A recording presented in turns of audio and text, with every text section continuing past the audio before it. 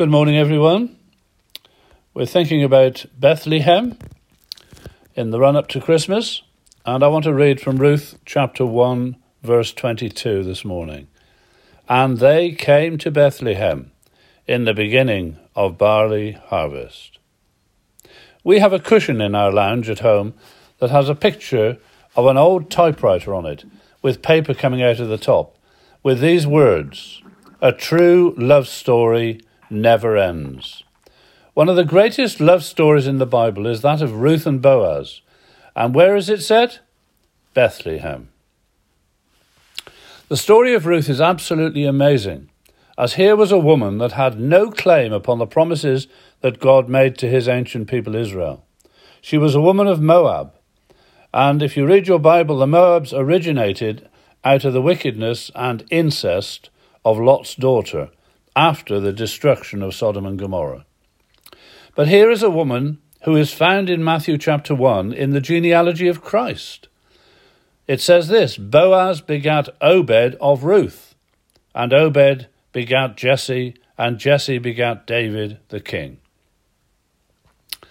But before embarking on this consideration today, I'd like to say that although Beryl and I have been through the mill, so to say, I feel inadequate and unqualified in many ways, as I've had very few of the same kind of experiences that this dear woman had, and possibly some of you listeners have had or are even having at this moment.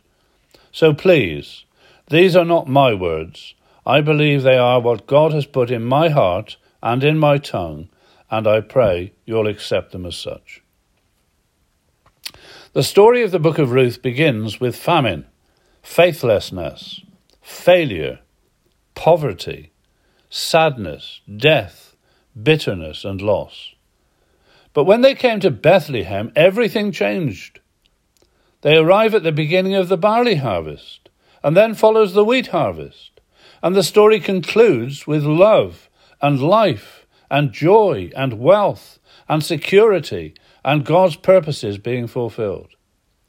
Here was a woman transferred and transported from a people under judgment, the Moabites, into the kingdom and the genealogy of the King of Kings, the Lord Jesus.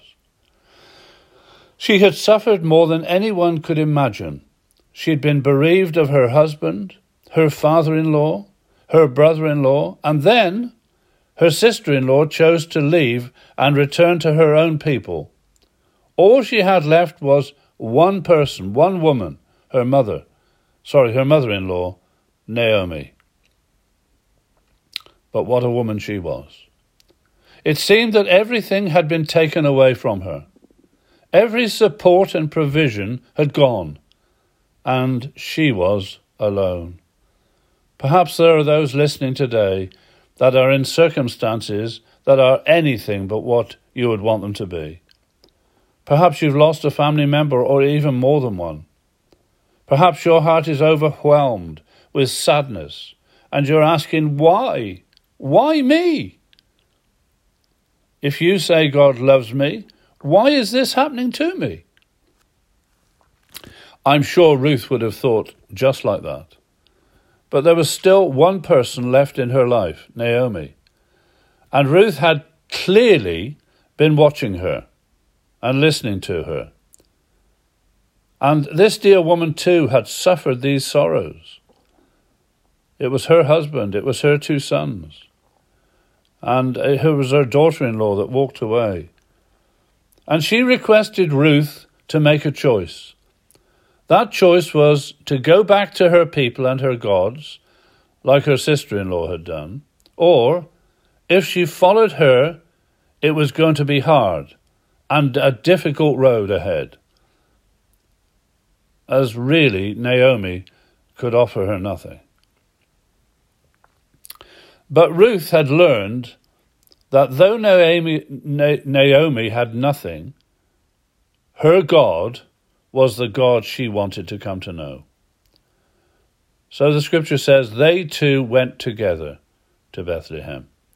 It was here that it was said to her, the Lord, that is, the God of Israel, recompense your work, and a full reward be given you of the Lord God of Israel, under whose wings you have come to trust. Isn't that beautiful? So here was a woman of faith, a woman who believed in the God of Naomi, and she wanted to come to know him. I trust that's true of all that are listening today. So can I say to you, if you want to get to know the God of a Christian friend or relative, who perhaps has shown the love of God to you, or has been there when you needed them, come to Bethlehem, because Bethlehem is the place where Jesus was born, the place where the Saviour who loves you began his earthly pathway, that pathway that led to Calvary.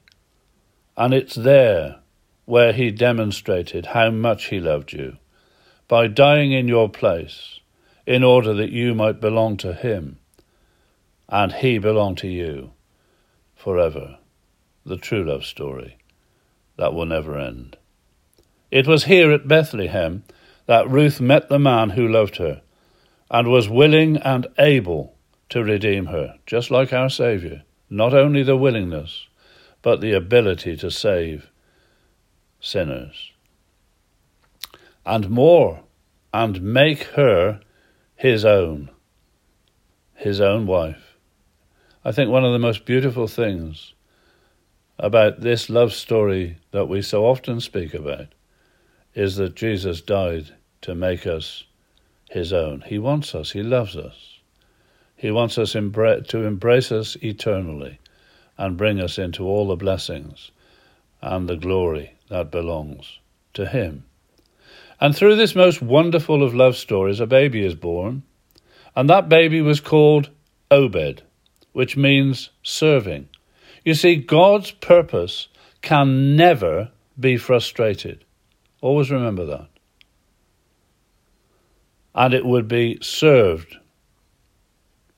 That which he purposed from the beginning would be served, even though it was through the most desperate and difficult of circumstances. Your way may be hard this morning, and perhaps overwhelmingly hard, and you're crying out in deep grief and sorrow, and God knows that. But I am sure of this: God has a purpose to bless you, and to take that sorrow, dear child of God, this morning, and turn it into joy, to take that seeming loss and turn it to great gain, to take those tears that he has collected in his bottle and pour them out and transform them into showers of blessing. I ask the question, where would Ruth have been if the sorrows had never been? The then seeming gain would actually have been the future loss of all that she came to possess. Think of it. This love story concluded, of course, on earth, because both Ruth and Boaz ultimately died. However, in the divine purposes and blessing, it'll never end. Far beyond the last verse of the book bearing Ruth's name, it comes to fruition in the birth of God's beloved Son at Bethlehem. And because of what Jesus did in his death on Calvary, they both, and you and I too, if we make Jesus the Lord of our lives, the love story will go on beyond death and the grave into heaven and forever. But oh, what a wonderful outcome. The grace of God overruled, because God not only rules, but he overrules. God overruled the sadnesses and losses in that dear woman's experience to bring about a vital and an essential link in the genealogy of our beloved Saviour, the Lord Jesus Christ. I just would like to close by saying this. Are you, or do you want to be, part of the love story that never ends? You can be. God bless his word to you today.